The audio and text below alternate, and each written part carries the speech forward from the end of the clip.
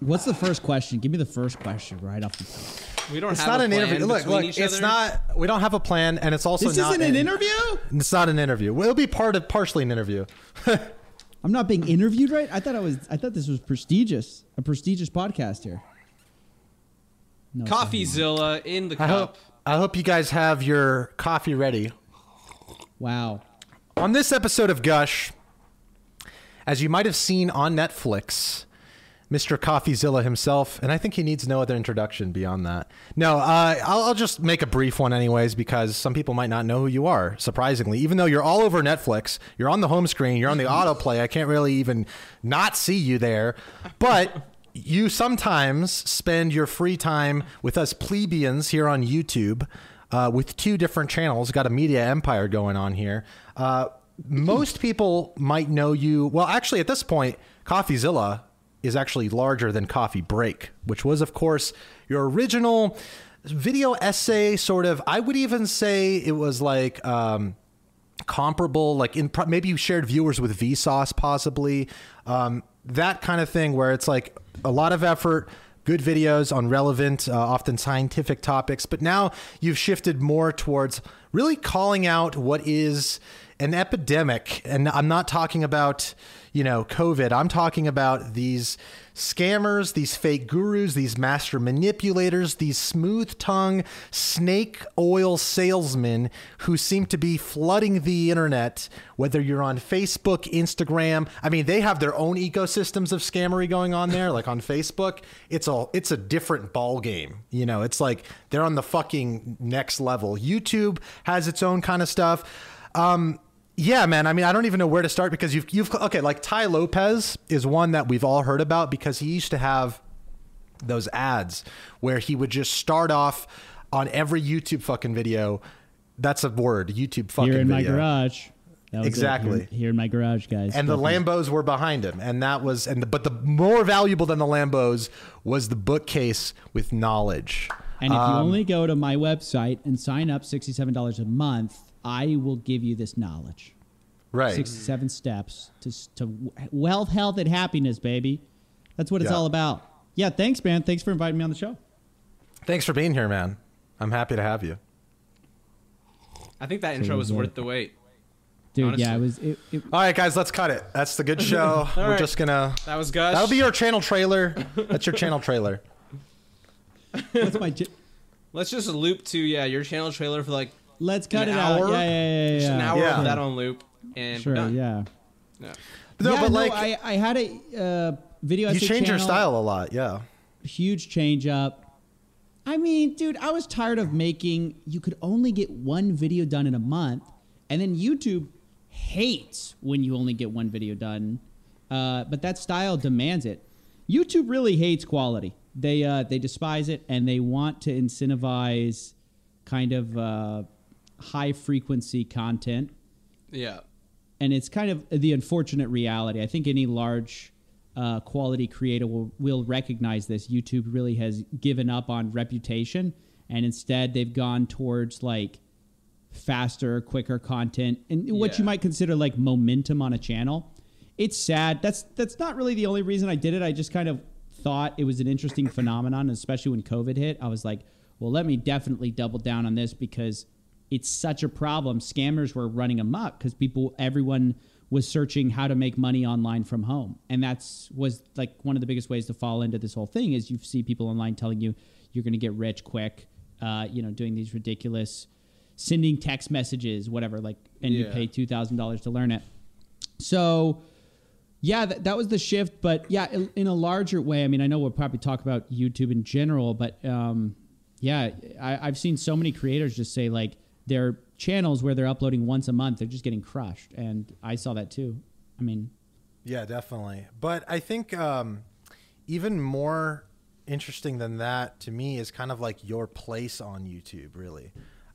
Maybe you don't see it this way, but you talked about it in, I'm sure you talked about it in a few videos, but the one that I saw where you mentioned it was in the Doge Tubers video, where you basically said, I'm not here to shut these people down, even if they're running a scam, or even if they're lying and trying to manipulate viewers, but I'm at least going to call it out for you guys, and you can make your own decisions. But there should at least be some, the truth here, the facts of the matter, so you can be equipped with the knowledge you need.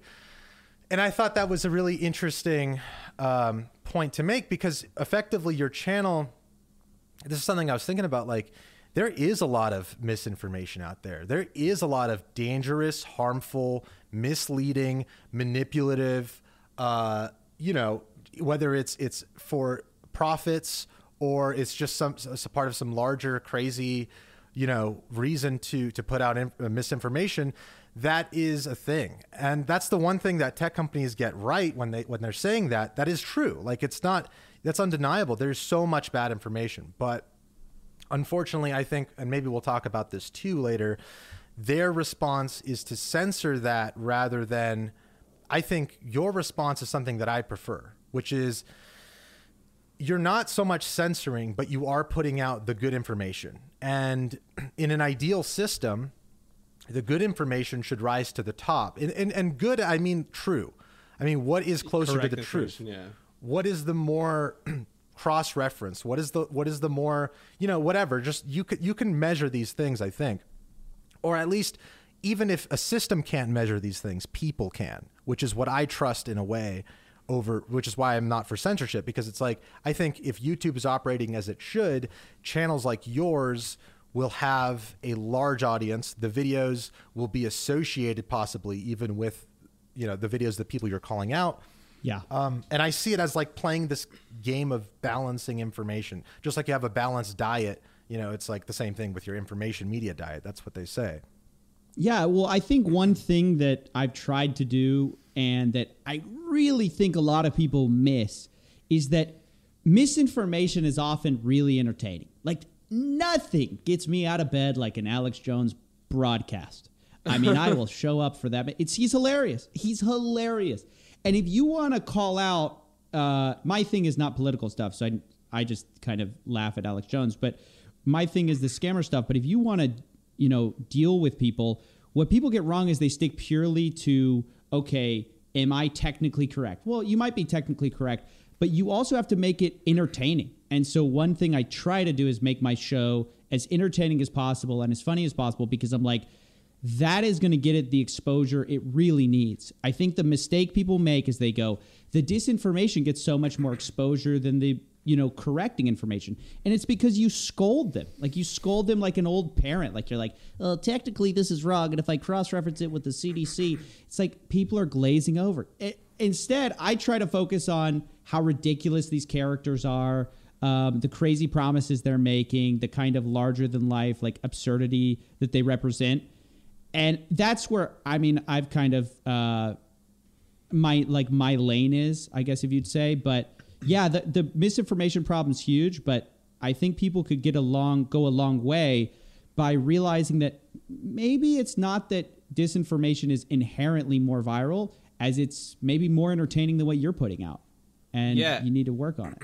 It's like, I kind of agree with what you're saying, because I feel it's like the system could be played better, Like, the system that we're saying is filtering out all the good information and supposedly spreading more so misinformation.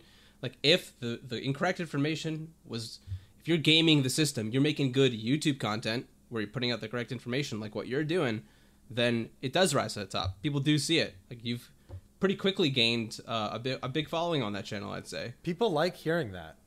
That's the thing. People like hearing the truth, in other words.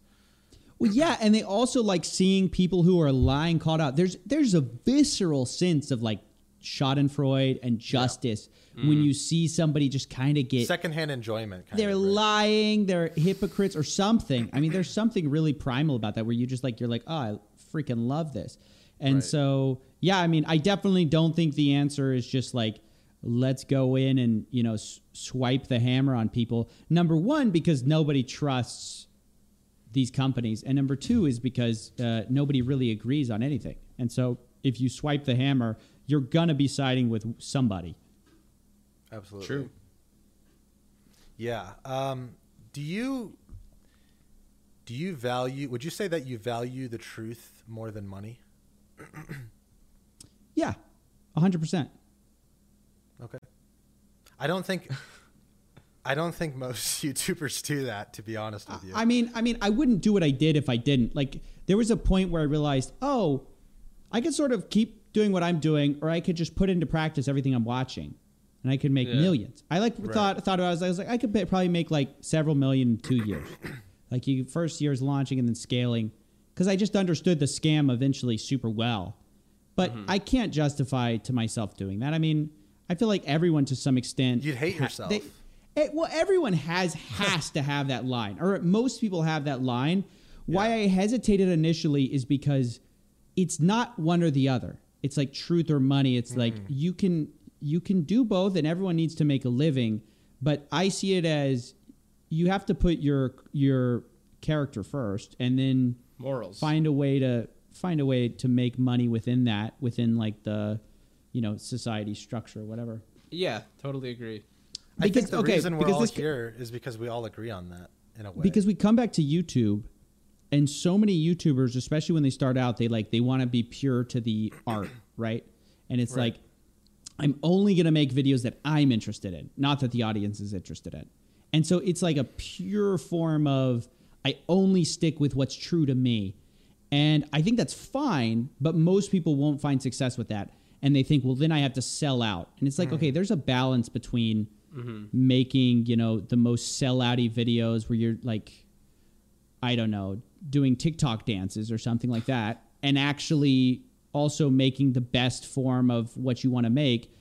Most people have to find some balance in between that, I find.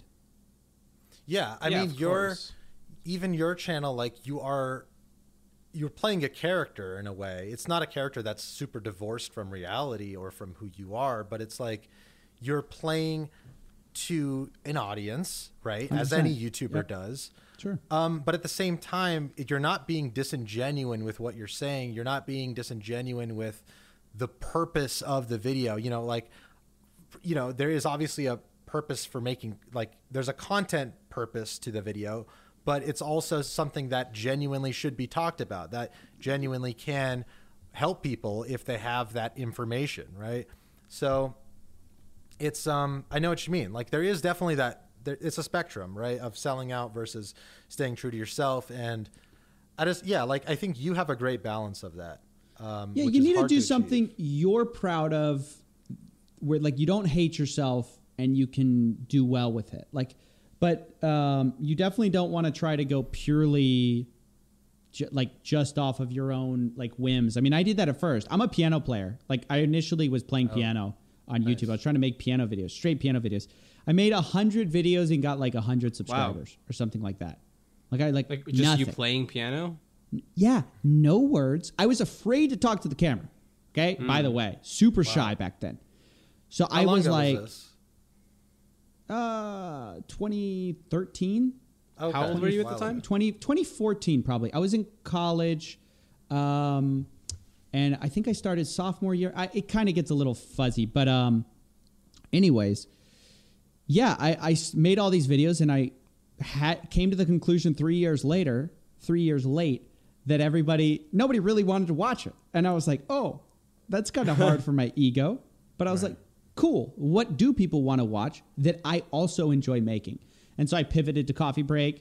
And then at one point I sort of got tired of Coffeebreak and I was sort of burnt out on it. And I got disillusioned with the education like genre as a whole. And I was like, what else could I do? And so I pivoted over to this, which is sort of like edutainment or something like that on scammers. Yeah.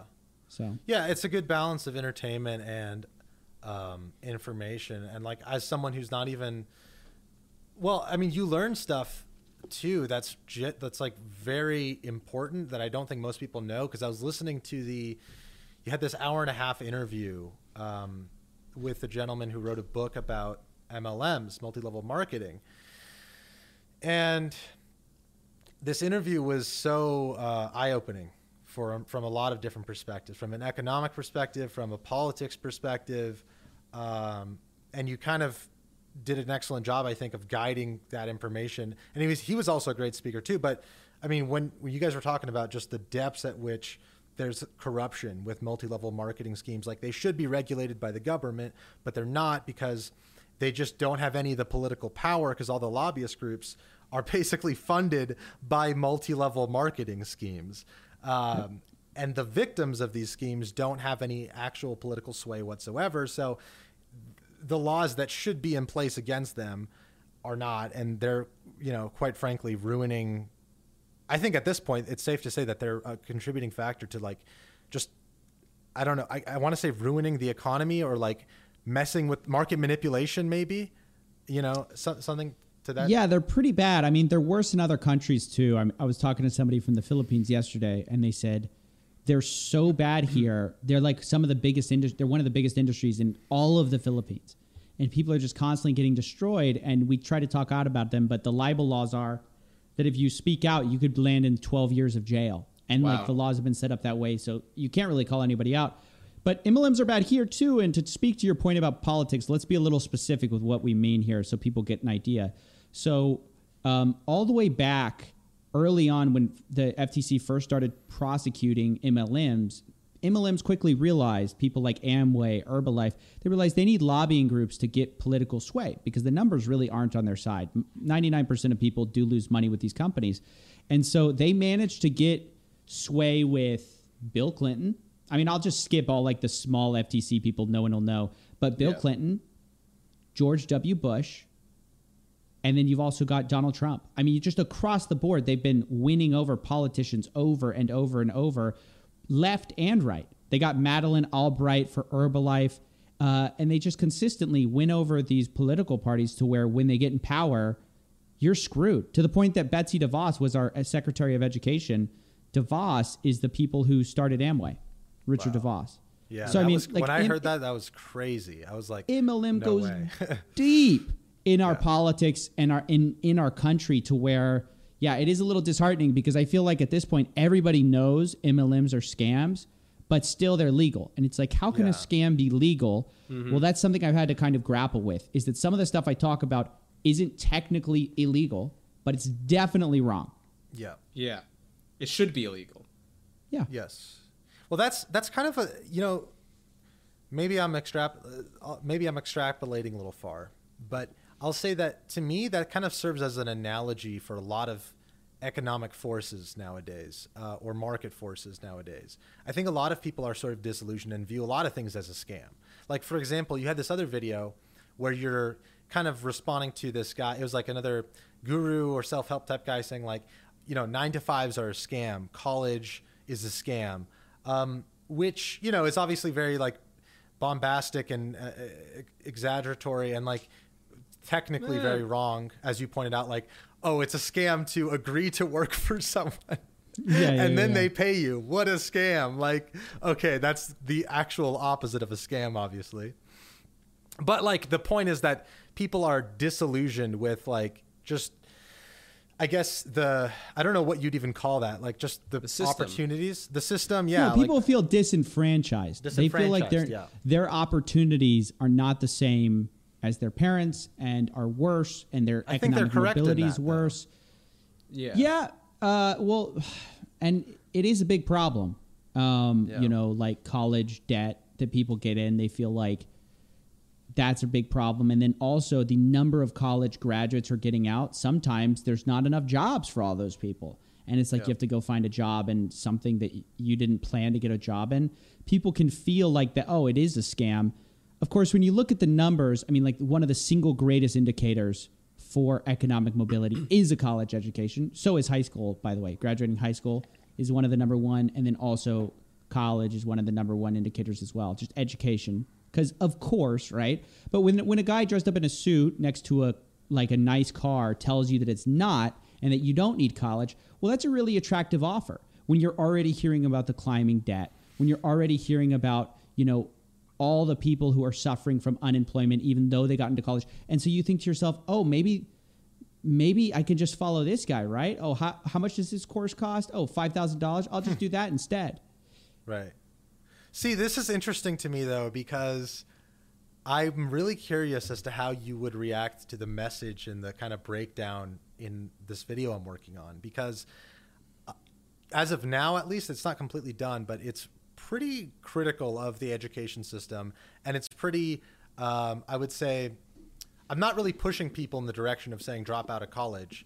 But I am kind of questioning the value of degrees, which I think is a mainstream opinion anyways. That's fair. Yeah, like most people, like what you just said is actually a point I bring up, how the job market is directly related to how valuable higher education degrees are, right? So if there's not job opportunities, then you might actually be smart and spend all that time in school and learned a bunch or whatever. But I mean, if you can't put that to use, then what good is it, right? And I think there's certainly a trimming of the fat happening when it comes to which degrees are genuinely worth your time and money and which ones are not. Like, and maybe this is a bold claim, but my opinion is, if you want to be anything creative, if you want to be a filmmaker, unless you're going to like a filmmaking school where you're going to meet a bunch of industry people, which is the thing, like there's definitely places like Chapman or something, then it's not worth your time or money to go to film school. Or to get a film degree. You should just make good films, learn how to do it. There's infinite ways to learn online. The best learning is experience. If you can get a small time job with like a small production crew somewhere, whatever, that would just be good for the experience, even if you make no money. Like, these are all better investments of your time than going to college for that creative endeavor. So my opinion is, like, for creative endeavors, it's definitely not worth it. I don't know if you guys agree, but I would go even beyond that, but yeah. I would say you're definitely right that a lot of degrees are sort of useless. I kind of question sometimes, like, whether our generation hasn't totally discounted the usual method of, like, working your way through through like a creative field by sort of the gatekeeping method, because that's sort of what film school represents, right? Is like you're getting into film through the gatekeeping method of, like, I went to this prestigious film school and then I went and I studied under this guy and blah, blah, blah. And whereas we're kind of saying, like, and I share this opinion a lot because this is sort of how I got into YouTube, is, hey man, buy a camera and then just start. I definitely share a lot of what you say. That's sort of the Casey Neistat thing too, is that filmmaking has been totally democratized. But I'm also very limited that I'm only talking to people who are on YouTube, right? Which is a medium. Well, where else are they? If they're not on YouTube, though, where are they? That's the thing. They're making films. Well, they're on Netflix. They're on Hulu. They're making TV. Okay, but I would say a very small percentage of those filmmakers are going to have Netflix, level productions make it there. Whereas, like, in other words, here's what I'm trying to say. YouTube might have a smaller ceiling in a way, in terms of, because you're not working directly with the industry. You are disconnected. You are a guy with a camera in his room ultimately, right? So it's going to have a lower ceiling in many ways, but I think that, like, the barrier to entry is so much lower with YouTube, where even someone who's mediocre can get a pretty decently sized audience. But what you're saying about, like, school, I feel like this doesn't just apply to creative endeavors. Because I actually agree with what you're saying, Greg, and I think that I think that there's this whole problem that I at least saw with my generation, which was that, like, a lot of people went to university because they're supposed to, and, like, they didn't actually do it to go into something specific that was going to lead to a career they wanted. They just went to university. It's like, that's what you're supposed to do, and then they would either struggle in school or they would just finish and not have anywhere to go because they graduated with something that wasn't really that useful or whatever. And I feel like, and that in combination with, like, how expensive and corrupt the education system has gotten, I feel like I understand why people say stuff like, oh, education's a scam. It's not a scam, but, like, a little bit of it is, you know what I mean? Like, they're scamming you a little bit, like, they're making you pay way too much, and they're making you feel like you have to go when there should be more emphasis and understanding on, like, various other paths. Maybe you want to go to trade school or something. I consider that different than going to university or whatever, it's a different type of path. Yeah. So, do you know what I mean? I feel like it's not a scam, but it is a poor investment of your time, which is more valuable than money, especially in your younger years. So, not in every case, by the way. Again, like, it's when it whatever that threshold is. Again, for me, it's like, I would say it's almost like 90% of the time going to be that for anything creative. But beyond that, even there might be instances, but, like, it's still, you're still learning. It's not like you're not learning anything, but it's just, is there a better investment for your time? That's how I view it. But I think it's just, I mean, I think it totally depends. I don't think there's a binary answer in terms of either like the what degree it is or the people who go, because think about this. A lot of the people you're talking about, Slush, and they're people who showed up to college just sort of expecting to be handed a job, and they sort of coasted through college. They had no plan. They sort of kind of picked a degree out of a hat, and they had no like ambition of, right. This is the job I want. And so to some extent, I feel like college is one of those things where you get out of it what you put in. Absolutely. And so some people leave college and they have like a great network, and they have, they know important people, and they've sort of used it wisely, and then they can go do great. I was not one of those people, by the way. I got my engineering degree basically by doing the bare minimum. Graduated with something like a 3.0 or something like that, like just enough to where I wouldn't get too many looks. And then I ended up doing something else. But even with that, where I didn't like go very intentionally, I still thought that specifically engineering, and maybe this is true of STEM in general, is they teach you how to think in a way that you're really good later. Like I attribute a lot of my productivity to doing engineering because it teaches you a lot of first. I do think that the area of engineering is one of those for sure, but that's obviously not true of any field or any direction you can go into, right? Like you can go to like the humanities, and like who knows what that teaches you, but like with engineering, I feel like it teaches you first principle thinking. It teaches you sort of scientific thinking, and I think that's really valuable for living a broad life, so to speak. I mean, you might think of it as like a Renaissance life. I think people are obsessed with, well, the utility of work is just knowing one skill. So why even bother learning general knowledge when I can just learn one skill? This is why people say, like, just teach me about money, man. Just teach me about money. Why am I learning about, Shakespeare? Why am I learning about history? I just want to know the specific skill. And the problem is, like, great, that specific skill is really cool until a robot does it. And then you got to find something else to do. You know what I mean? Like, it's like, oh, you better figure something out quick. And so the real uniqueness of human knowledge, at least unique right now, is the general intelligence, right? And so it's like training that general intelligence is non-trivial and useful, I would say. It's my short pitch, but I don't think that, college is the only place you get it. I agree with you, but I think we might disagree on what. Well, we don't disagree, but I think we have different perspectives. And I agree with the principle of what you just said, but to me, it's more like the future of careers and really of humans is creative thinking. Whereas you're saying it's like general knowledge / scientific, which, I mean, obviously you need some of that too. But I think like the greater truth in that is that you need creative thinking ultimately to adapt to anything, and especially to the changing world with automation and all that. Creative skills are the most valuable, really. I mean, that's probably multi-faceted jewel. It's not just creative thinking. It's not just general knowledge. It's like a bunch of things that make up, the best way. But I think creative thinking is the most irreplaceable. That could be true. But how do you train that? Well, yourself, you facilitate it. I would say you facilitate it. Like with problem solving, with the, sort of give you the latitude to do a number of problems, study a variety of topics. We're talking about creative thinking.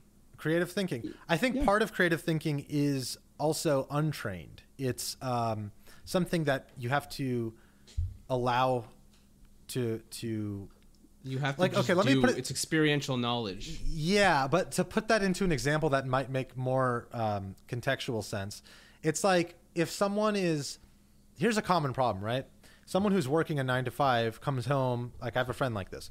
He comes home every day, he's exhausted because he's been on the computer answering emails all day or whatever, and he's exhausted. He comes home and he wants to work on 3D modeling on the computer as well. But it's like it's so much screen time in a way that he's just like burnt out, and he's not as creative, but he'll still put the time into it. But it's a lot, to do both of those things. Well, if he wasn't working, right, if he didn't have to do that, then he would be more creative when it comes to the creative endeavor he wants to work on. So in other words, the more people are like for kids growing up, for example, I think in the future, for them to be in school less, but having more time to socialize with other people, with other kids and stuff like that will grow creative thinking more than being on a regimented sort of like textbook learning curriculum the whole time, like a job. A job is like that. So that's one. Yeah, I do agree that like I don't like the way the schools have been the same sort of factory system forever, and I think it's clearly outdated, and that things need to be done to reform it and update it and improve it for sure.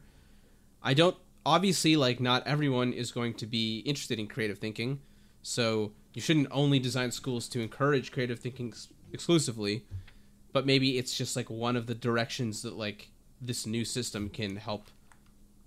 What's the word? Foster? I don't know. Facilitate. Yeah. Fostered works too. Yeah. Whatever. Foster's home for imaginary. Yeah, friends. I kind of. I'm writing this down now for my script. Sorry. I sort of completely disagree that creative thinking is untrained. I think it's absolutely I don't think trainable. he said it's both. Some of it is trained and some of it is untrained. It is some of yes. I don't think like in other words, I think you can't force it too much. That's the idea, right? Like you can't force someone to be creative. Work is not forced. It's just there's techniques you can employ to channel it, right? Which is like the trained way. Yeah. Well, yeah. I'm going to drop this is skills, like a little bit of meditation knowledge, I guess, or like related to that. But like one of the things you learn about a meditation Steven's is that tuning like, out once you say that. No. I was just thinking like, oh, did you find out about like the Waking Up podcast like 2 weeks ago or what? No. No, you're a long time. You're a real meditator. Yeah. He's a real yogi. I was making a joke and then okay. All right, fair enough. Yeah, go ahead. Drop your knowledge. Okay. One of the things you learn about is that like when it comes to focusing on your breath when you're meditating, you can't force it. It's just impossible. You're going to get distracted. But what you can have is the intention to develop that habit. And over time, you'll be able to do it. And I think creative thinking is similar. You can put yourself in the position where you're like working at doing something creative and you're having the intention to be more creative, and over time you will develop that ability. Yeah. Sure. Yes. I agree. I guess I agree. I think you have a fundamentally different approach, probably, Stephen. Like, well, no. Which is not just wrong. Seem like it's just different. I whenever I think about like my creative things that I do, right, and that's mostly video and music. I always think what has always kind of progressed me the most.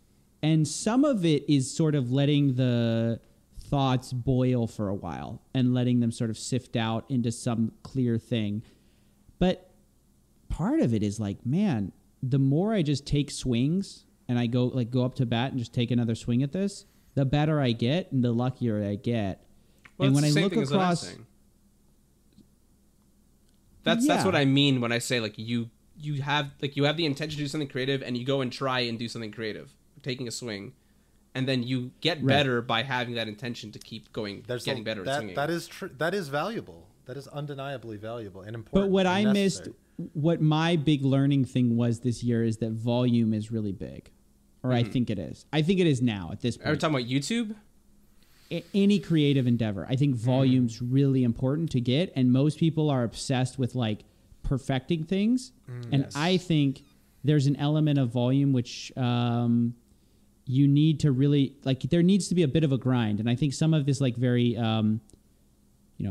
esoteric approach to learning, or I mean to creative thinking, can mask that sometimes because you spend so much time doubting yourself or thinking too much in the clouds of, am I untrained creative or am I not? Right. Like, am I talented or am I... That's where the talented thing comes from. It's like, am I talented or not? I think that none of that matters. I think it's about showing up, putting in the work, and your creativity just like starts to work. I don't know.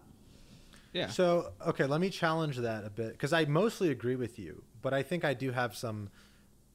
maybe some points where I disagree with you there, or I view it differently. Like, for example, I think the premises that you're starting on are very important for this. So, for example, you noticed volume is like a good thing, but it's a good thing depending on what you value, right? If you're valuing viewership, channel growth, success on YouTube through any analytical creativity in sense. general. No. I'm saying not related to that. For creativity, even you're saying. Yeah, it's like the idea of the more you put out, the more likely you are to put out something great. No. No? Yeah, That's not what you that. mean? Yeah, no. Oh, yeah. Yes, Oh, that. okay. I thought you were going to say you put put out out- something Swings, viral. home run kind of thing. Right. Right. Sorry, I misunderstood that. But it's same idea though. Like where the more you're putting out, the closer you're getting to achieving like a pinnacle of quality. Not necessarily the more you put out though. Like it's not necessarily the literal quantity of The more work. consistent you are, right? Yeah, Would the you say? more you show up to the desk Right. to work. Yeah, consistency is really important, I think. Right. But at the same time, some of the best artists I know about are pretty inconsistent, actually. In my opinion, though, there's also great artists I like who are very consistent. Who are you thinking of when you're thinking of this? Like, I'm thinking about musical artists primarily. I'm thinking about filmmakers, directors, those kinds Even of some people. YouTubers. Even some YouTubers, sure. Oh, Game that's fair. developers. Sure. Any piece of work that and that's kind of where I'm trying to channel from, which is why I'm saying we might have differing perspectives, because for me, it's like my end game, maybe I'm up in the clouds, but is like my end game is I want to make like world recognized documentaries, for example, or like world recognized films or pieces of work, or even songs at some point, if I can develop the skills needed for that. Things like that, like just art that is going to be like have its own audience that appreciates it for artwork, for the artistry of it primarily, rather than like me reporting on, like, whereas reporting on the news, like a Keemstar, right? He's basically doing that. He's showing up for a desk job, and and he's doing great. He's making millions of dollars, but You want to set yourself apart. I want to set myself apart. Yeah, I think you have a similar kind of outlook as me, Sam. Yeah, for sure. Let me kind of like pick apart a thread here, because what we're talking about is maybe we're talking slightly past each other. So when I talk about like showing up, so let's say you have a musical artist. Let's say this person like is a rapper or something. He could put out only like an album every 2 years or 5 years or 10 years. That's just the amount of work that he sort of lets get past the posts.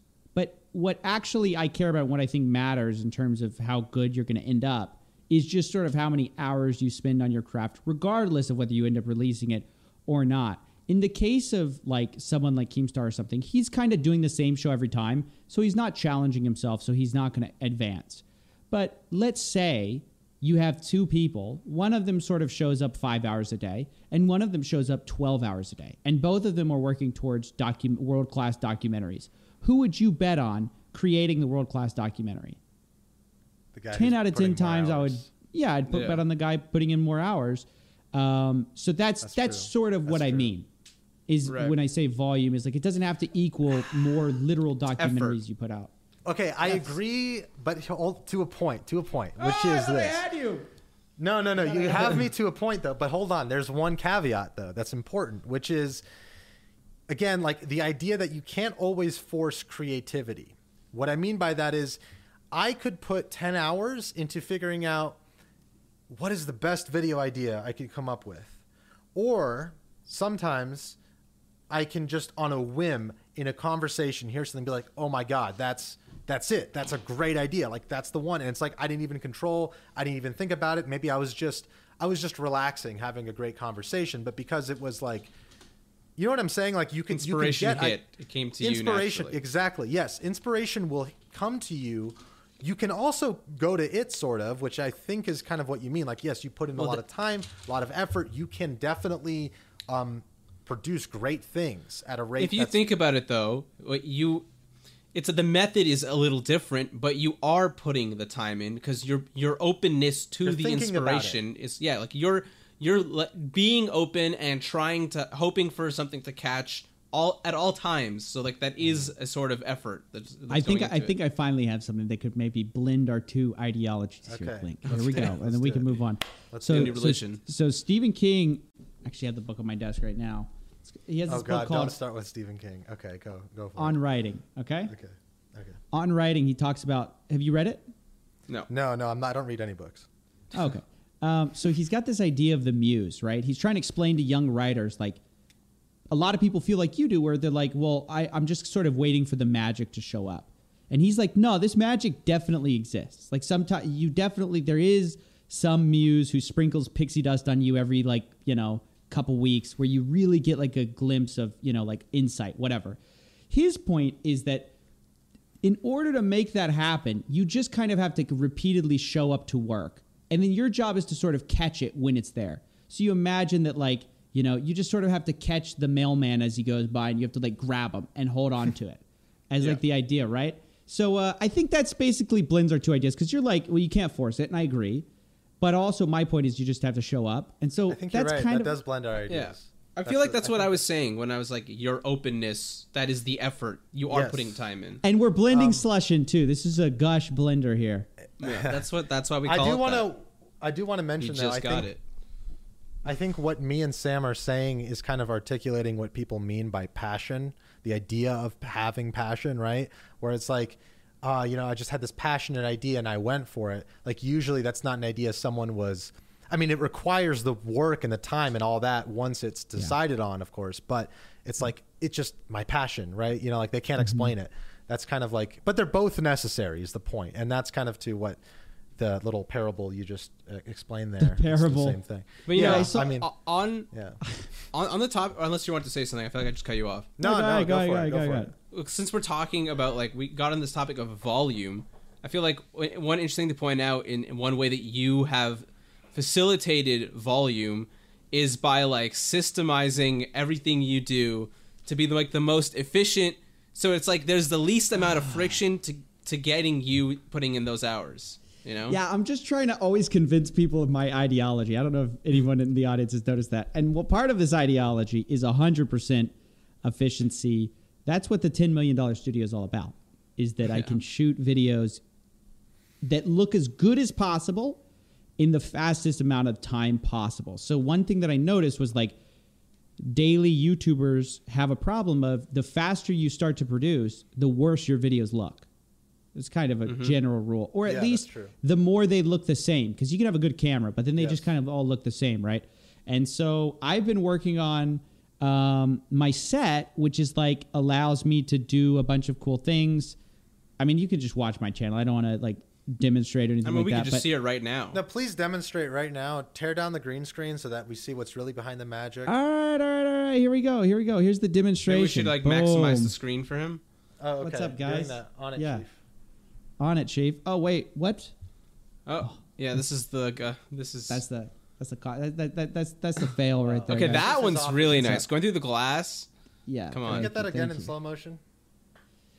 There you go. Slow motion. Slow mo that, baby. Wow, that's beautiful. There you go. Really nice. You actually have the. Let me see if I can put it on for you. This is a Gush first. This is the full. Set. That one looks like Cyberpunk, honestly.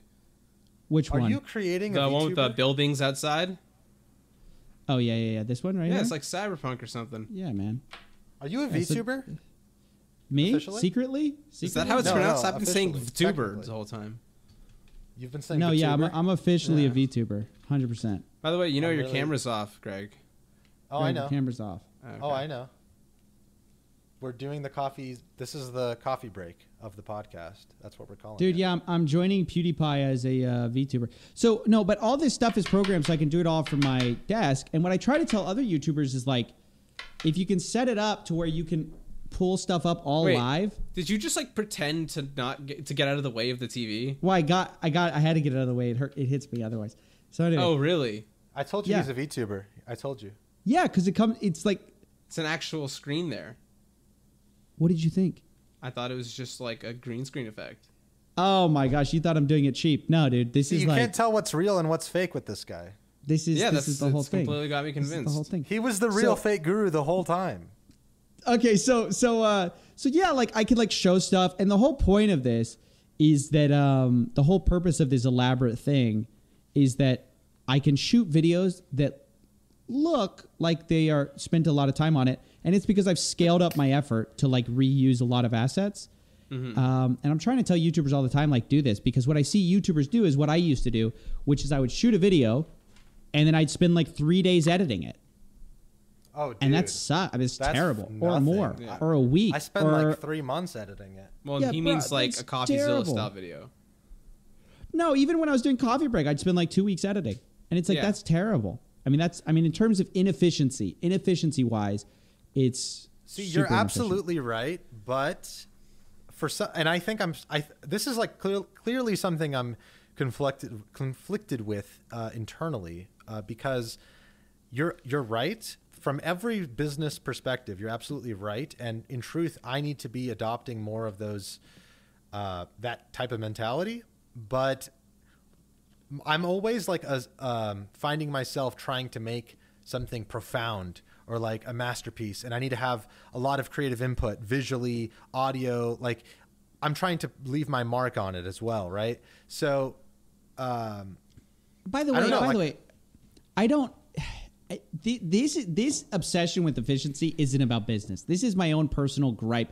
It kills my creativity when I have to like go adjust a camera, go change this, go change that. Like, and editing was something that I didn't mind doing, but I did not enjoy. I enjoy making the videos, doing the research, doing this. So this is just an excuse for me to do everything that I already want to do, just more of it. And that's what I enjoy personally. Right, exactly. I guess I enjoy the audio visual aspect more than the information aspect. My thought, though, I used to sort of be like, I want every video to be a masterpiece. And I eventually came to the conclusion that people don't want masterpieces. No, they don't. But there's that element of like, Glink, let me see your face, dude. I'm showing you my face, and I feel give me like 2 minutes. Hold up. There's the element of like, what satisfies you as the content creator, right? Because like maybe you are happy just putting out a bunch of masterpieces that only a certain amount of people end up watching. Yeah, 100%. No. And I love people who do that. All my favorite creators, almost all of them are like masterpiece focused. I think that Greg and I are both focused on like putting out something that we're happier with at the cost of consistency and like guaranteed viewership. Yeah, my thought ironically is that like I'm sacrificing for a while, in my view, to make future work that like I'm really proud of. So I realized I didn't have the tools to make the videos I wanted to make. I'm not the best editor in the world. So to craft a video that I was like really proud of, I was like, I have to do something different. And so part of this whole thing is like I'm building up towards something where I can tell stories in a way that's sort of unique. No one really does it quite this way. And in a way that people enjoy. So that's the way I think about it. Like I'm doing this whole thing. Well, I don't want to give too much away about my future set expansion, but I have like really big ambitions for what this could become. And I think like, yeah, it's just I guess it's just philosophies of creating. I feel like we're getting at. Yeah, totally. Absolutely. Yeah. So are we going to see you on Netflix again? Well, okay, I mean, you can't. Greg keeps mentioning Netflix because I got 1 second of Netflix fame, and in a credit, text in the form of text after the credits. So literally, nobody on earth has seen me on Netflix, but I technically exist on Netflix at like minute 21, second 42. We view you as with Netflix. We view you as the one who made it. Have you seen my channel? I changed the banner. I saw that. Yeah, I thought that was really funny. Yeah. I know. I see it on Netflix. I'm a Netflix boy now. I mean, that's super cool either way. And, you know, I'm sure opportunities. I mean, what I thought was interesting was that, like, it was because of what you do that you couldn't. Like, you were supposed to have more, but they were like, oh, this guy's a liability. Okay, so that actually brings up a good point. So I wanted to talk a little bit about that.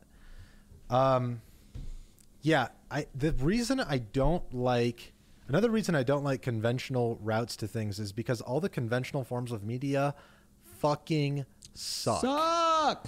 Yeah. They suck. They don't allow for creativity. They don't allow for critical thinking even. They don't allow... It's just the most mindless, dumbed down, like ridiculousness. Prime example, like that show, Ridiculousness on MTV. I know MTV is like an entertainment network, but the point is like lowest shows that appeal to the lowest common denominator, right? That is the problem with cable. That is the problem with mainstream news articles these days. Honestly, it's just all become that. Well, you know why YouTube, though? Go for it. Why? The reason why a lot of these shows suck is they don't have any money. And because they don't have any money, they're always fighting to survive. So they're like jackals who are like literally picking. They will eat anybody they can. They will do anything they can for their next meal. And so if they have to put a show called Ridiculousness is what you get when you go, okay, what is the absolute basest show we could produce that got the most viewers? And why would they do that? I mean, it's not just because they're like lining their pockets. It's because they see their viewership just constantly kind of dwindling down. And it's a self-fulfilling cycle in some ways because the more you make uninspired art, the more people are going to tune out and they don't care to see it. But this you see the same thing with the movies. Like, what do these movie studios all want? Well, they all want guaranteed hits. Why? Because movies are so expensive to make, or some movies are so expensive to make, and they want to know they're going to get a return on their investment. And so one huge advantage to YouTube, and one reason you can see art flourish on YouTube is because the overhead is so low that oftentimes you can make stuff work that you could never make work on TV. Like with small audiences and like, you're not getting as many views as a TV show, but you're actually getting way higher profit margins and you're able to survive on it for whatever reason. Yeah. And so you can therefore be creative. Creativity is sort of a luxury of people who can support themselves. And so I view a lot of like especially newspapers where they've gone down the toilet. Why? Because the economics of mass media and click articles relying on clicks not sustainable. Is garbage. Yep. Well, it just makes you. It's a race to the bottom, right? Because it's a race to the most clickbait, sensationalist, trash, media there is. So I do see that as like anytime I see somebody kind of getting really desperate for clicks, I just think, or really desperate in their content is not very creative. I just think that person really must be desperate. I mean, that's what it usually is. To me, it feels like YouTube for a lot of communities is also a race to the bottom in terms of the type of content. Yep. But it has this unique, but it also has this race to the top quality in the sense that there is a value for quality videos on YouTube, whether it's through the audience retention, the watch time, whatever analytics that are correlated with it or not, there is a value given to true quality on YouTube in terms of production, in terms of effort put into it. That's something I think people actually kind of miss. Like, not that I'm some YouTube know-it-all, but I think I see a lot of small channels start out where like, they have the basic fundamentals of a formula that does well on YouTube, but they're missing like the effort, like you could tell they're just kind of going through the motions or something. They're missing like putting what makes it theirs. Generic or whatever. Yeah. Steven has something to say. I could see. Yeah. See bubbling. No. I want to hear you, Sam. What are you going to say? I know. I had nothing to say. I wanted to hear what you had to say. Sam, it looks like you're slowly baking in an oven. Like you're it's so hot in my room. I'm fucking dying, dude. The AC just like not hitting my house. It's fine where I am, and I live in the middle of the desert. So, dude, this is nuts. Today was like so keep complaining, Sam. Look, I completely agree. Well, I think in general, there's so few people actually taking risks to do something new on in YouTube, and I didn't really even realize how small I had been thinking. Like, I had just been kind of content to make my little video essays. And I was sort of like, at some point, I was like, I'm kind of like 20 other channels. I'm sort of replaceable by 20 other channels on this platform. And I don't like that. Like, I was like, this kind of doesn't make sense. I mean, there's 20 other guys that make video essays. Not even 20, like hundreds of other guys. And I was like, they look like me, and oftentimes they're better than I am. And I don't think my videos are as good as theirs are. And it's like, well... Yeah, but do they look better than you? Probably not. But it's true. Wow. I can't argue with the but I know what competitive you mean. advantage. Exactly. Yeah, like people want to copy what works, but as soon as you copy what works, it's like doesn't work you're derivative. I mean, yeah, you're not the original. So you got to start trends, not chase them. Hey, that's what the $10 million studio is all about, dude. I'm getting people on the virtual trend. Sorry, did I say virtual? I don't know what I'm talking about. I meant real monitor slush. Sorry. Yeah. Go ahead. Can I bring this down for a second? Back to you, slush. Sorry, go ahead. I thought it was frying funny over that there in that oven here, because I saw you doing it like in your videos. So when you did it here, I was like, is this just like Pavlovian response? Like he can't help it now. Yeah, dude, it's real. I don't want to get He's hit. conditioned by it. He doesn't even know what's real and not anymore. It's true. I have no idea. I could be dreaming, but I have Yo, y'all seen that Bitcoin dropping? Yeah, I wanted to. I was gonna ask about like About $500. how you feel about Elon Musk. Actually, because I feel like I'm just hearing nothing about Elon Musk these last few days, and everyone like, with his turning on Bitcoin and there was the SNL thing. Guys, Tell us about your brother Elon. Guy's a massive troll. Okay? Totally, yeah. Yeah. Not only that, though, I'm starting to think, okay, He's a plant. no, he's kind of the smartest, dumbest person I've ever met, if that makes sense. Yeah, he's a plant.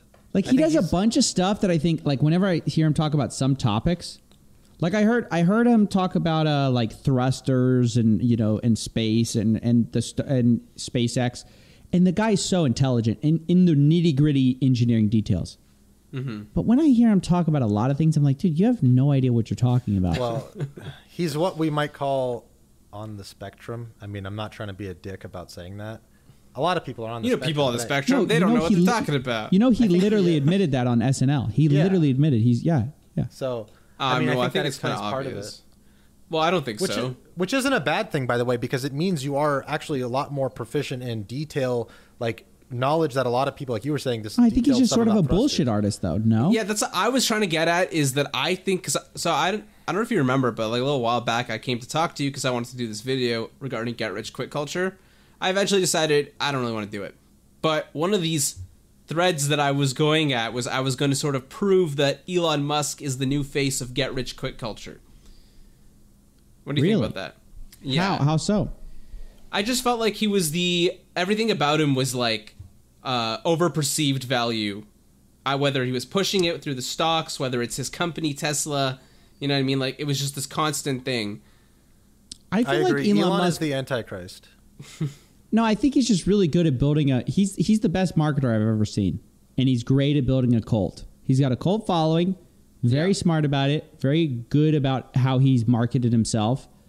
But I don't think he's trying to. I think he's just memeing, but it's working that way. I honestly think so. I know that sounds crazy, but it is genius though. Like the way he made himself seem like he's the founder. Genius. He made himself seem like he's the founder of Tesla. He's not. He made himself seem like he's the founder of PayPal. He's not. His whole origin story of being like a broke kid from South Africa is not true. He was rich. So it's like everything about him, all his background that has led up to the cult he now kind of commands and possesses, sort of is kind of smart marketing and sort of a huge stretching of the truth. He's the final boss for your channel. Yeah, he's lying. No, but because gently. The genius thing about Elon Musk is he's finally succeeded enough to where he's definitely not fake. Yeah. That's the thing. He didn't start Tesla, but he did take Tesla to where it went. He didn't start PayPal, but he kind of was a part of PayPal, right? Right. He's not the end-all be-all genius, but he kind of is a genius. That's the problem. Right. Yeah. He's legit enough to where if you're gonna call him a loser, you have to contend with the fact that he has a rocket that can flip upside down and land itself. It's like deal with good luck. that rocket. You got to deal with It's like he took rocket. his good qualities and he just like scaled them out into like this false scaling though. Into Well, absurdity. I think that's the future human. Future humans are he's like the first future human, I think, where it's like the autist meets the engineer. Take those glasses off. I can't take you seriously with those glasses on. It's gonna telling be me about future humans. Let me tell you, they're gonna wear those glasses while they glasses. No, I'm trying to become a future human myself. This helps me scan for all the data. Put them back so on. The thing is, put on the damn glasses. No, well now I don't want to just because you told me. So the thing is, Elon is kind of, but he's what he's doing really is that he's mixing his knowledge of like these detailed things, like you're saying about rockets and all that, and knowing how these things work, and actually kind of leveraging that to sell an idea, which is ultimately helping him to create the thing, right? Like in this case, the rockets. Maybe he actually cares the most about the rockets, and maybe he doesn't even give a shit about. He never gave a shit about PayPal or Tesla or even Solar City or whatever. For example, I don't know. I really don't know what he cares about. But it's like, do you know what I'm saying though? Where he's like harnessing the hype for that, let's say, and then using it to actually create something. That's kind of interesting to me. I think that's partially true. I mean, the Solar City thing was like, they didn't really end up doing it, right? No, he bought out Solar City with Tesla. Right. Still around. Yeah. But like they never actually did any sort of installation of solar roof It tiles. was mostly hype. Yeah, exactly. People did install it, I think, but it just wasn't done on a massive scale. I believe. It mostly just nothing really The happened. Boring with Company the was venture. also a gigantic failure. I mean, look, he's had big L's, but I agree with you, Glink, that I think maybe it's not his main goal. Maybe his main goal is this Boring Company, is SpaceX. Yeah, maybe. I mean, I know Bezos, that's like his big thing too, interestingly enough. Really? He's into space. They launched their own rocket. I don't know what his company's called, but he has his own like space company that has their own private I thought Bezos' rocket. big thing was underpaying people and making them pee in bottles. Well, that's like the mainstream news cover figured it story, out. but They're deeper both than that. they're aliens that have crashed here, and now they're trying to fund the research. They're trying to to get go back home. And Exactly. Bezos' species, they just pee in bottles and work a lot. That's just normal for them. Okay? That's what they do back home. They That's didn't his realize culture. it's the disconnect. On Zorgon, that's their culture. Clearly, You can't You're blame welcome. him for that. And Elon too, they're just like, this is a GoFundMe to get the fuck back home for them, Yeah. That's true. they're playing the long game. All right, this is the long con. It's a This long is the multi-dimensional interstellar. What do y'all think about? con. What do y'all think about billionaires, huh? While we're on the topic, I've been souring on them a little bit. Yeah, me too. I don't view billionaires as a monolith. I think that Fair enough. I want to live in a world where like nobody wants to be a billionaire. You know what I mean? And when I say that, I mean like the people who are billionaires today, like instead of becoming billionaires, they just gave more back to society or whatever. Like they were just such good people. I don't want them to be forced to do it. I just want them to be good enough to choose to do it. In other Obviously, words, that's you completely don't see that as a idealistic. root. It'll never happen. No, but you're seeing past that to the root problem, which is not whether there are billionaires or aren't billionaires, but it's what People's is greediness. It's just, yeah, it really is representative, unfortunately, of maximum greediness and not caring I about. think it's power too. So I think it's the desire Yeah. for power. I think when you get that much True. money, you're wanting to sort of like, you don't care about the money itself. You care about what the money represents, which is power and being number one, right? Yeah. So Right. like, dude, y'all hear the Bill Gates news? Y'all hear it? This is I what heard a started lot my of whole bad news recently. billionaire, conflagration is this whole disaster with Epstein. Yeah, I've been seeing a lot of He's- stuff coming out about that. He's been lying about how close he is to Epstein. I'm about to make a video about it. I defended Bill Gates, dude. I defended A lot of people this did. man. A lot of people did. I said this man is he's poor He's little a charity philanthropist. boy. He's just a I don't charity trust Bill boy. Gates. I don't trust Bill No, Gates. dude, no. Haha. He's sketchy. When it was found out, okay, MIT lab. Things Yep. came out that Epstein was funding MIT lab. Oh, dude, you know about They this story. approached- This story's crazy. They story's crazy. approached Gates and they said, "Hey, did you like do anything with this?" No, nothing. I have nothing to do with Epstein. Okay, come to find out, that's not true. Gates actually, there was a thing from Joy Ito, the director of the MIT Media Lab, saying this is a $2 million grant directed by Epstein by Bill Gates or whatever. So clearly they were involved. Okay, well, yeah, maybe we were involved with the grant. But I don't really know him. Okay, well, it's found out that he had emails where he talked about meeting Epstein. So he goes, okay, fine. I just met him, no relationship with him at all. Then a New York Times report comes out. Jeff Bezos Bill Gates met with him multiple times, numerous times. Okay, fine. yeah. I met with him, but I never traveled with him. I didn't go to Palm Beach, Florida or anything. Keeps Flight moving the logs get goalpost. released. Flight logs get released. Yeah. Palm Beach, Florida. He literally went to the place man. that he said he didn't go to. Okay. Oh no. So my then it's God. like every time he's just lying to people. Then he's like, yeah, only meetings with men. And then we get an email going, yeah, this very attractive Swedish lady stopped by and I stayed late into the night. And then he's like sending emails like, hey, I really like Jeffrey Epstein's, his lifestyle is intriguing, but may not work for me. And then when asked about what he meant by Epstein's life was intriguing, he goes, I was talking about the decor. Sure. Right. Shut up, dude.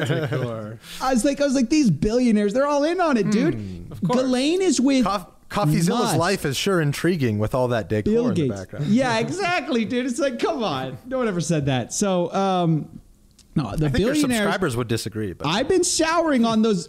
I don't even call them billionaires. What I'll call them are elites. yes. Elites of society. Because it's not about having a few bucks. It's about having so much power that you just go crazy. You just go loco, Yes. dude. Like I agree Warren with you. Buffett, the most straight-laced guy, seemingly, on earth. Like, he's very, like... He probably did some fucked up shit, right? Look at Grandpa. Dude, he's, like, in some polyamorous relationship and has Yeah. been for, like, years. I mean, it's Not like, even surprised anymore. you get enough power, you're just kind of... You're gonna How just, long and- till we find out what he's been doing with kids? And I'm not... Yeah. I think we'll find much worse things about a lot of these guys as time moves on. But my point I hope is not. that... I hope not. My point is not that, like... that's not just, like, a random dig at, I guess, polyamory, whatever. I'm just saying none of them are leading, like, normal, like traditional lives. Yeah. It's always... There's always a wrinkle. Like, Eric Schmidt, CEO of Google, or he was, I found out that he was, like, buying a penthouse, but he had to make sure it was all soundproof. Like, the entire penthouse Whoa. was all soundproof. Whoa. And it's like, What's he up to? Why? What is he Why? at? What are is you he running, doing an in there? American Psycho experiment? Yeah. So my point is just like that consistently, I just like keep running into these billionaires. I'm like, oh, you're not. It's not even that you just have a lot of money. Sense, it's just like, right? like you're Psychologically. fucked up. Because it's Yeah. like, here's how it makes sense to me. When you get past a certain point of wealth, you accumulate so much disposable income that it's like, it just becomes a game of like, what can I indulge in? What can I... I think it's not even that, honestly. I what think it's can more, be an interesting, like you're always going to want to make life more interesting. It's like playing a video game on cheat codes, right? When you have basically infinite money, it's like, oh, I can do all this crazy shit now. Okay, I'm just going to be a little bit more wild. You know, you're going to act a little bit more wild when you got the cheat codes in the game. Great You're not point. just going to play by the rules. You're going to do some weird shit. And unfortunately, this manifests in some bad ways for some of these people.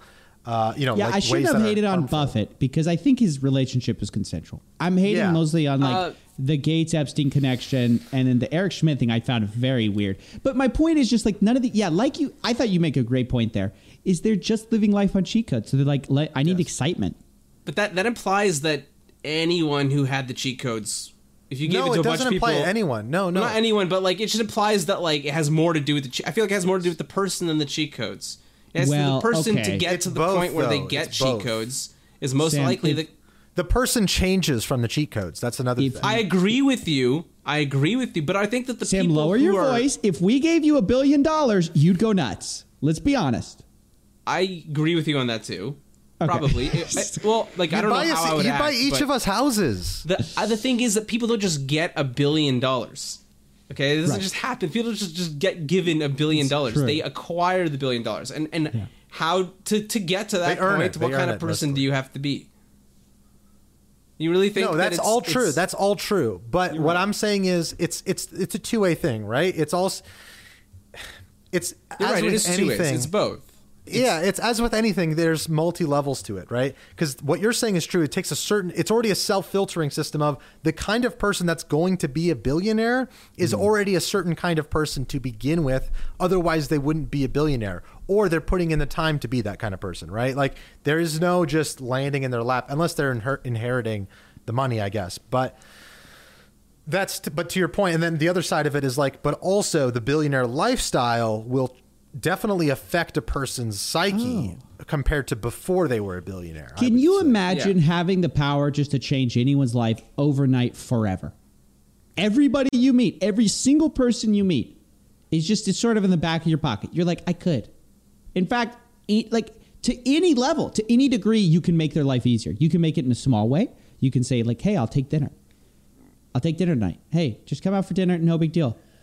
You can do it a little bigger. You can be like, hey, I bought you something. You do a little bigger. Like, hey, I paid off your college. Yeah. It's like, that's the crazy thing. And that comes with power over people. I mean, people. Hey, look under your desk. Well, let's look at Bill Gates as an example. Since we started with Bill Gates, right? How much do you think whatever he's guilty of doing, we don't know, right? I don't know. Full details. But like, let's say it turns out to be some of the worst. I just don't think you can hang out with Epstein and not get a little dirty. Just stop hanging out with fucking pedophiles. Is that too much to ask? Let's say he's guilty of what you might expect someone who hangs out with Epstein to be guilty of. Okay. Do you think how much of that do you think is related to the being a billionaire, and how much of that do you think is related to being who Bill Gates is? Because he's also famously was like with Steve Jobs, he kind of like stole his idea a little bit and all that stuff. You know, he's has a history of being unethical. Comes down to morals. Yes, that's your definitely morals what I'm getting at. Are the foundation of everything. If you don't value life, if you don't value the truth, if you don't value, there's a number of things that you can value and you can think are of the utmost importance to your character to basically have integrity, of not crossing certain boundaries, then you have strong morals. But I think to your point, Sam, like that is, I agree. That's the foundational problem. If someone has strong enough morals, the amount of money shouldn't change. The potential for how far in the bad direction they'll go is like lessened by the base of who they are and how they see the world. Definitely. Exactly. You can actually control it.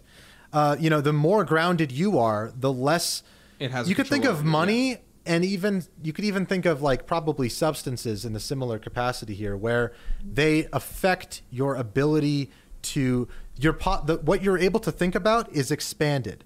Because money, when you're working, paycheck to paycheck, your mind is sort of limited in the sense that you're stressed out about that. There's actually studies about this, how financial stress is a real thing, where it'll actually lower your working IQ because you're stressed about, working your job and providing for yourself, right? Basic human necessities. And unfortunately, way too many people are stuck in that mindset because they have to focus on their day to day. But what I'm trying to say is that the people who have just ridiculous amounts of money and never have to worry about it, their imagination can sort of run wild, which is kind of what I was getting at earlier.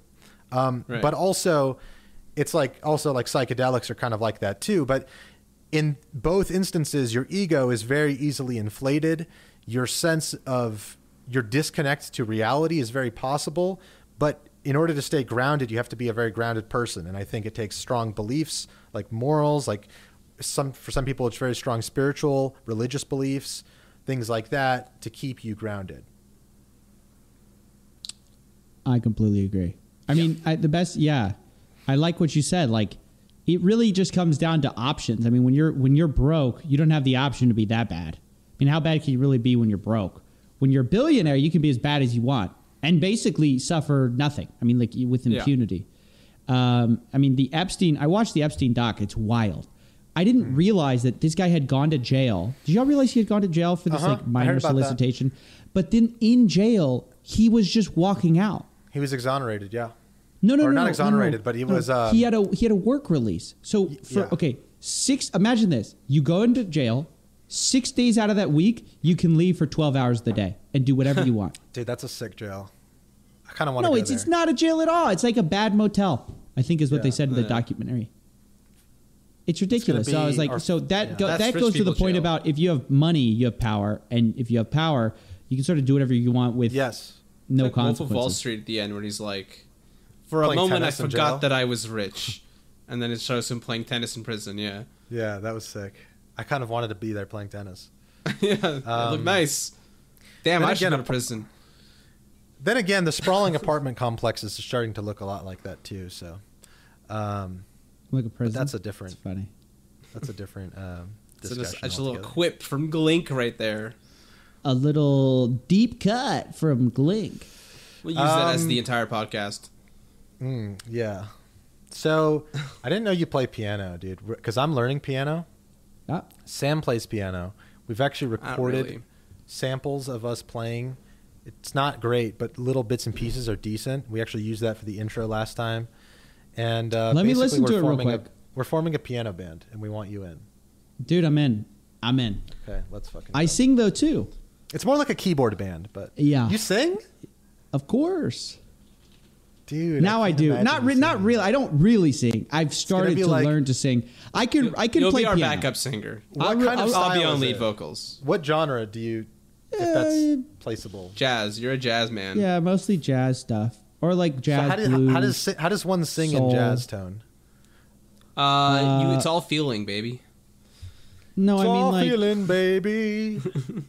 oh yeah, you can go like Sinatra, like fly me to the moon, or you could do something like a little I don't know. When is more the like, music channel coming? you know, that kind of stuff. The music It's channel. where it started. That's where it began. It's where it started, Where it's and gonna maybe end. it's where Dude, it ends. I don't know. Listen, music. I'm telling you something. Music is the future of content creation online for YouTubers. It so is. It's Well, a lot so of is. YouTubers are doing it right now. Okay, here's why. Think about it in this sense. This is how I thought about it. I know it's not considering every factor, but a good video that you upload, best video you ever fucking made. Most of the time, people are going to watch it, enjoy it, maybe watch it one other time. You make a good ass song, a catchy song, people are going to listen to that dozens of times, hundreds of times even. Just that one song, which is only a few minutes long. And it's more creative. It's more artistic. Obviously, it's hard to kind of break into the zeitgeist with music. But the point is, as a content creation business model, from a business perspective, I feel like it's also the future, a good future for a lot of YouTubers. I like how you think about that. This like replayability factor. Yeah. I do think that's really interesting. I think it's Something a to good consider. mix. I think it's good to spice it up. I do plan to eventually spice it up with some music. Absolutely. Like, I really am inspired by Dr. Disrespect. I mean, if you couldn't tell. Clearly. Yeah. Yeah. Dr. Disrespect, though, he does like some music stuff. And he's not even a musician. And he does some stuff. He And, just like, pays people to work with him. He Music is kills just it, great dude. content, He freaking man. kills it. Yeah. Music is a universal language. It's always going to be good content. But like, but you got to have what I like. Okay, so man, I could talk about Dr. Disrespect forever. That guy is changing the game.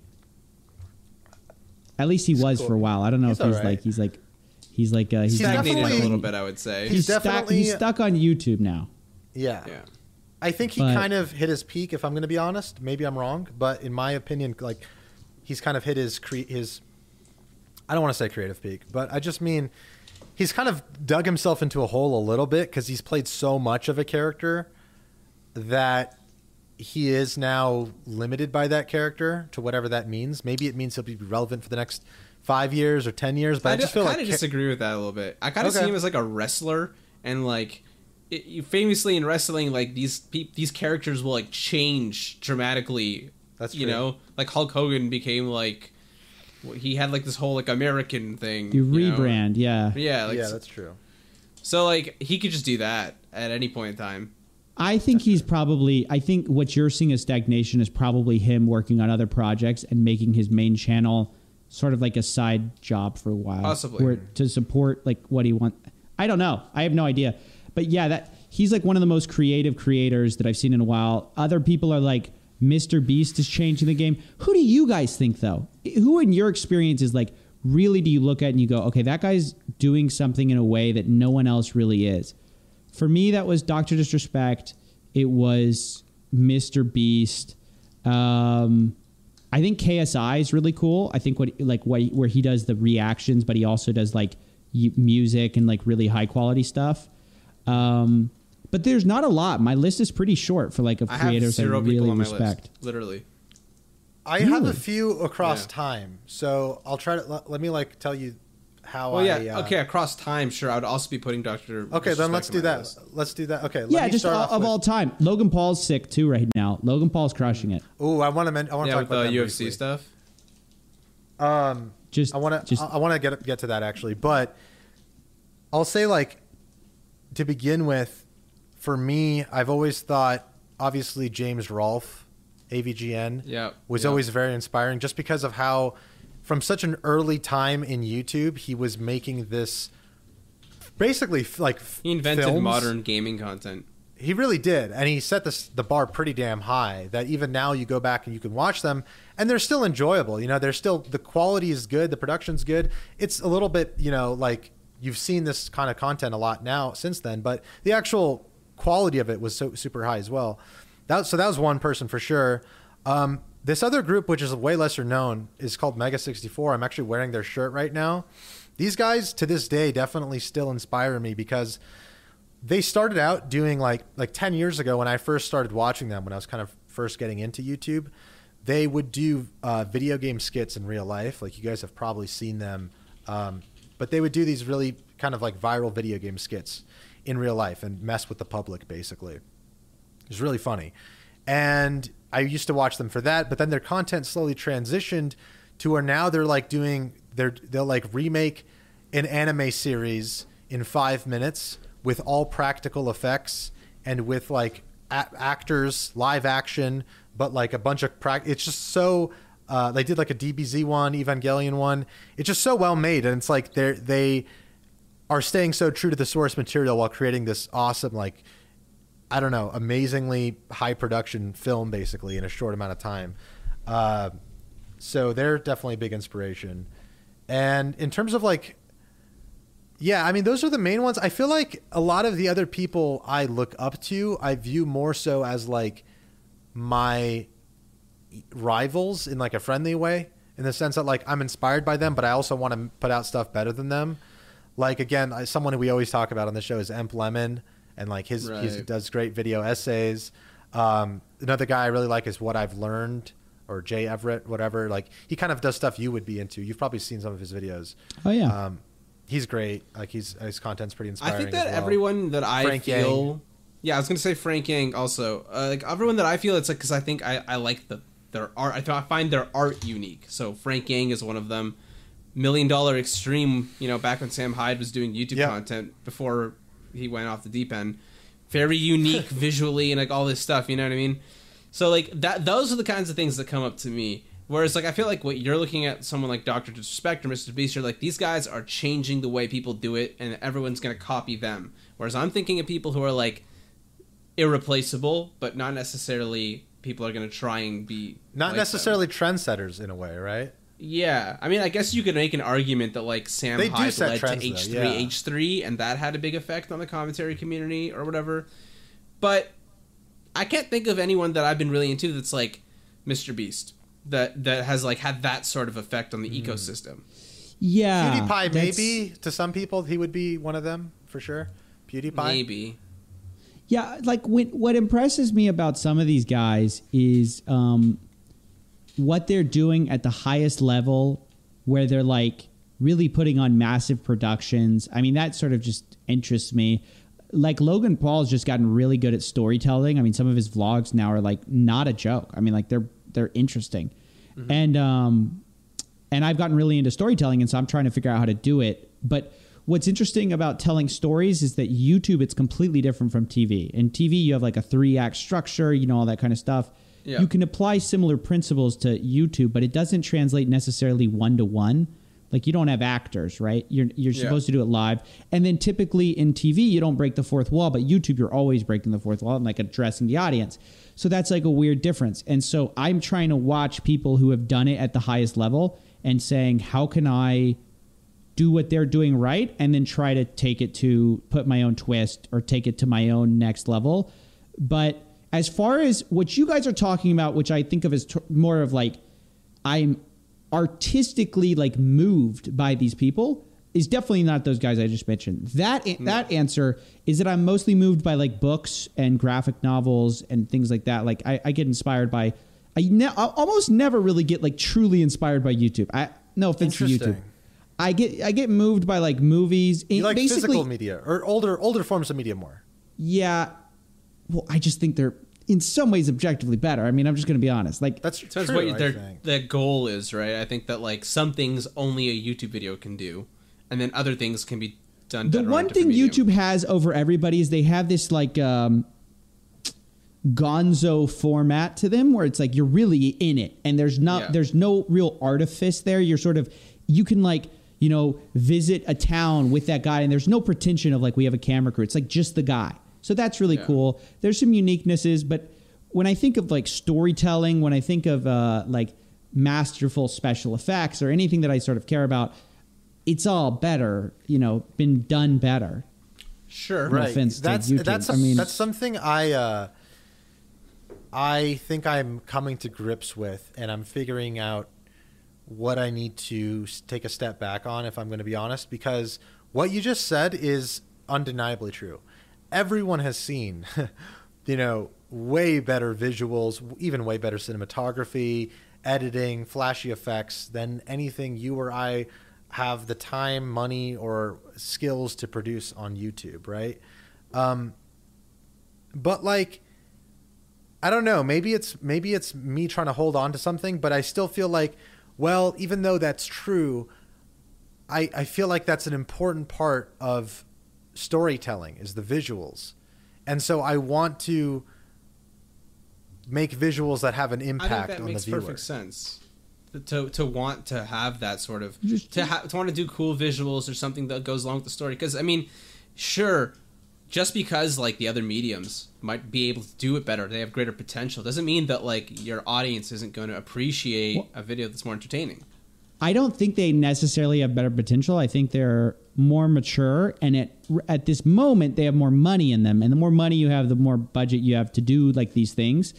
I think what we're watching right now though is this YouTube qualities like this, and TV quality and movie quality, sort of like their budgets are going down and they're having to find ways to sort of do more with less, and YouTubers have more and they can do more. So like, I mean, I think you've seen like Linus Tech Tips, Marquez Brownlee, they're doing some really good B-roll shots. I mean, it's not a movie because it's a tech review, but the kinds of cameras, the kinds of equipment that they have access to now, it's impressive stuff. Yeah. No, it's like a cinema camera. A lot of these guys are like having access to. Yeah. So I think you're going to see a blending of the two, and I want to take the best of, if possible, both, and apply it to the kind of stories I want to tell.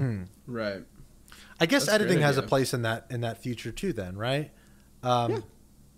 Yeah, because it's like, you know, ultimately you need good editing, you need good actors, like all these things. It's almost like YouTube is built. I see what you're saying though. YouTube is building. It's almost like building itself to replace the more legacy forms or whatever of, you know, movies or TV shows, right? Because it's now the production value of YouTube, at least for a large enough subset of channels, is basically matching traditional forms of media, or even surpassing.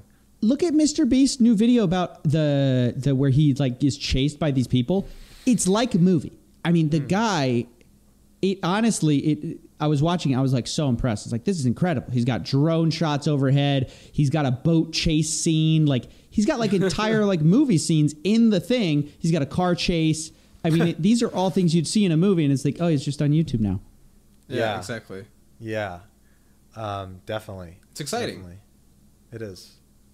See, I would love to just have access to like all these toys to play with, to just like see what kind of crazy cool thing I could make, you know? Yeah. Well, in a way though, what I've discovered from making videos, at least the ones I've been making lately, is that we actually have, if you have a camera, like a decent camera and decent editing software, you can make a lot of like really cool things that's true.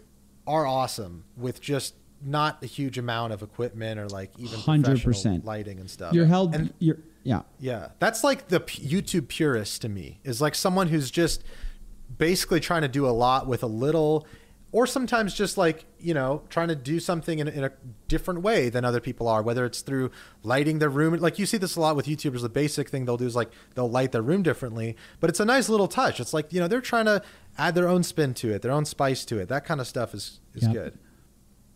No, totally agree. I mean, I do think it's interesting watching the push towards quality for YouTubers, and then there's also this feeling of nostalgia for old YouTube, like back when it was like, you know, 360p whatever. I don't know if people just have rosy glasses like about less that, corporate or whatever. or maybe They like there the really is simplicity. something. There is something. It's yeah, and authenticity. It's The authenticity. Yeah. Well, what sucks though is like, if I get a super nice set and a super nice camera, it doesn't make me any less authentic, but it feels less authentic, which is weird. Why? Why is that?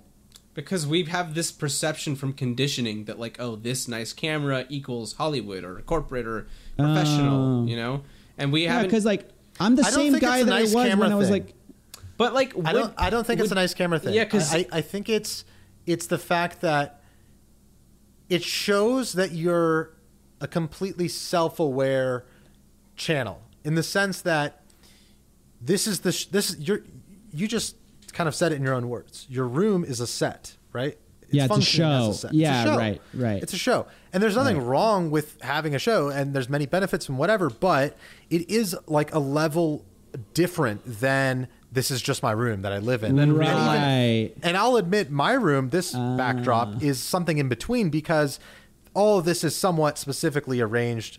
It's a little bit functional, but it's mostly for my camera, like my webcam or whatever. If I put my camera here or something, different angles of my camera basically is what this is set up for. So even this, and like you'll see this a lot with YouTubers too, right? Where maybe they won't have a green screen, but like the trope is the gaming YouTuber who just has like piles and piles of games, or the movie reviewer where it's like the ultimate nerd room. Right, and yeah. that's just a trope at this point. But that's like the same it's idea, very right? interesting. You can like sort of fake it too, right? Like I've heard, I don't know if this is true. I think it's true though. Philly D used to shoot in his like in a house in his like house or whatever, and he shot in that room, and he moved to a studio, but he kept the room the same. So he had to like build a bedroom in a studio, which is like a funny way of seen like, it, yeah. So you're weird. a set, but you're like faking That's a so bedroom. weird. He That's so recognizes weird the to me. value of being like that friend talking to you about the news. Hey, Yeah, but guys, there's an let's just element of jump real into it. fakeness to it. It's a real fake thing. It is, yes. Yeah. No, I'm not saying It's that faker makes than him your fake. set. It's faker than your set. Whoa! Wow! Wait a second. Yeah, no. I got you. I got. No, but I mean, I think you're both being are more the same. upfront, is my I point. think both are the same. No, I think they're the same. Like a set and a fake set that's pretending to be a room. Same thing, They're yeah, kind of of- course. But you're It's not just about pretending to be a room. perception. Yours is a show. Yours is a show. Right. It's not trying to I'm be a just room. pretending to be That's the the $10 difference. million studio. Right. Sure, yeah. And it's actually more relatable because Exactly. it's kind of obvious that it's fake, and it's sort of like, oh, well, this guy's like me. He's pretending He's a he has $10 gamer. million, blah, blah, blah. Like, it's a fun thing. Whereas, like, with Philly D, it's like, oh, this guy's pretending he's like me, right? When he's clearly Let's not. just jump into it. Okay, Hey guys? guys, let's just.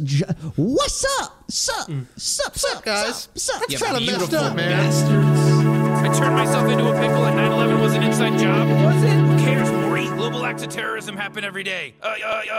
Wow. You knew it by the episode. I'm I can impressed. tell you guys are very deep and you read a lot of books. No, I'm just kidding. Honestly, I think it's just kind of like a simple name that's combining Glink and Slush, obviously. I but know. Yeah. It's also just like made to represent sort of the congealment of everything, the return to childlike sense of wonder and imagination. It that we actually all need represents more of. oneness. Psychoanalyst Glink taking us down memory lane here. Nice. Yeah, let's just hope I don't end up on a Coffeezilla video one day. I think Kino will, though. I think he'll end up on Philip DeFranco. Oh, man. Maybe. Oh, Kino. No, you guys Hopefully aren't not showing up, Keemstar. man. You guys aren't showing up on Coffeezilla unless it's a guest spot, unless it's a fun spot, Okay. That'd be sick. We can unless talk you decide about, to commit fraud or something. We would never do that. Anyways, guys, if you want to make money, Gush has just opened a subscribe to brand the, new course. Check the links below for Secrets Gush, to Wealth. Guys, courses. don't do any of that. Go to Coffeezilla, subscribe. Get off of this channel. What are you doing here? Oh, okay. Here comes Come the to plug. Coffeezilla right now. Follow me on Twitter at coffeebreak_YT. Or What do you tweet about? Could What do you could have just do random tweets. random. I don't have a theme. No. I need a theme. I notice other people have themes. I need You to don't be need like, a theme, dude. You want to be don't like need a theme. Oki and adopt the theme? dude. You could be Oki's the white that's samurai. strong. Oki is the black samurai. You could be the white samurai. By the way, I'm not white. I need to put this in record because everyone thinks I'm white. I'm Cuban. oh, Really? that makes sense. You do look Cuban, actually. Respect the game. Yeah, Okay. well, no one's gonna You believe do that. look Cuban. You do look Cuban. I'm actually half Cuban, half German. That's the technical breakdown. Dude, you're literally So- destined. Kinda white. Conqueror is in my Destiny. You're Destiny. He's Destiny. That's what I just. He's like Holy the same thing. shit! We're talking. Dude, to you're Destiny? Destiny's brother. Oh wait, what? Are you just him on his off time? Oh, you do how much time you're is talking about the Coffeezilla? streamer Destiny. No, I have realized that at some point. Dude, Because I think you are 'cause literally Destiny. I think he's short. I'm short too. I'm like one Joe This is Rogan tall. I crazy. think he's one This Joe is Rogan crazy. tall. I think crazy. we do have a lot of like. Yeah, he's half Cuban. So I when think, do This you? is nuts. Why are you going to When be did you Destiny realize later you were the same tonight? person? How does that work? What? When do you switch? Like when do you become Destiny and when you go back to being Steven? You're Yeah. effing wrong, man. Minimum wage doesn't work that way. I don't know. What I Is have to coffee turn the on. trigger? Like when you drink a cup of coffee, it's Steven mode? Dude, your guys' names are both Steven! Your names are both fucking Steven! Holy shit, they're the same person! We've been talking to Destiny this whole fucking time! Dude! Dude, you just put that together for me. This is Gling's some like David spaced out Blaine right now. shit. This is His like some mind is David Blaine destroyed, shit. dude. That was Are we crazier actually the than same- David Blaine's latest stunt on Are YouTube. we actually the same person? Like we're doing the Prestige right Yeah, now. that's what Yeah. you're doing. Yeah, exactly. I was Yeah. thinking that when I was looking at your webcam. I'm like, this is the Is Prestige. Destiny streaming right now? dude. No, he's not. Yeah, I just Guess pull why? up the green screen This is and then I'm crazy. Coffeezilla and then sorry, what did I say? I'm stupid. Don't listen to that. I go to my $10 million studio and then I put it down and I play video games all day. Wow. And This is you know, nuts. argue with people. Yeah, hey, you we have a both fake do set debates bedroom, too. actually. We both do debates. You must be exhausted by the end of the day. Oh, it's a long road. Like it's a long Oh, road. Yeah, man. that's really funny. Dude, Yeah, you're that's amazing crazy. at StarCraft, though. Right. I've I'm- always I'm admired right. that about you. You're amazing. Oh, yeah, See, he thanks. doesn't even know Thanks. because his personalities are so disconnected that it's like I'm split. What is I have StarCraft? multiple personality disorder. Yes, Yeah. I'm partly Destiny. The No, it's not streamer. even multiple. It's not a disorder for you. You're like making it work. You got too successful a few years ago. He's got multiple personality disorder. Well, actually, he's making it work. It's working. It's like a eureka moment in That's psychology. great. Is he Cuban too? Yeah. He is actually Cuban. I think he's half Cuban as well. Like, are you from Nebraska as well too? No. That would even- That's where Yes, that's you where the are. What? That's similarities- crazy. Sorry. It's funny because sometimes me and Sam have parallels. That's like, whoa, that's crazy. Like, oh, you're the version of me that's from Canada, or something like yeah, I feel that. like y'all are a Armenian lot me, alike. Actually, y'all have a lot in Jewish you. common. So I'm thinking me, you, and Destiny and Slush have a group podcast because we're like basically twins on both sides. How are we going to get him to be both people at the same time, though? You're right. You're gonna have to pre-record the other. You're gonna have to pre-record the other. Can you segment. just anticipate everything that will be said? That's true. Yeah. You could do I that, can. right? You're a pretty Yeah. analytical guy. All right, perfect. Of course, We got it. Of course. Yeah. Okay, well, Actually, you got a busy doesn't he day play ahead of piano you. too? He actually plays piano too. He actually plays piano too, dude. What the fuck? Dude, your doppelganger this whole time has been That's another famous crazy, personality. dude. That's crazy. Yeah, that's weird, huh? What's up with that? Maybe this is getting to something. There's Wow, only dude. so many types of people in the world, and we're just witnessing the overlap right here. Yeah. How do I, dude? Are you trying to find out Mhm. more about yourself? Am I trying to find a what? More information about yourself? No, I was trying to hook it up so I could play you guys a song to play, Ooh. but I can't do it right now. What's up? You have to do a stream Sorry. as Destiny soon, right? Yeah, I'll do my stream. You should like play that. us your outro song. All right. Wake up, smell the coffee. Yeah, please. Please. I don't have it. I don't have it. I can't. Oh, play we'll right wait. now. We'll wait. I can't. Oh, okay. We'll wait for you to switch to Destiny mode. Don't worry. Destiny arrives, guys. Destiny arrives. I All can't. right, we could end the recording. Let's end the recording real time. Cool, guys. Wait, are you?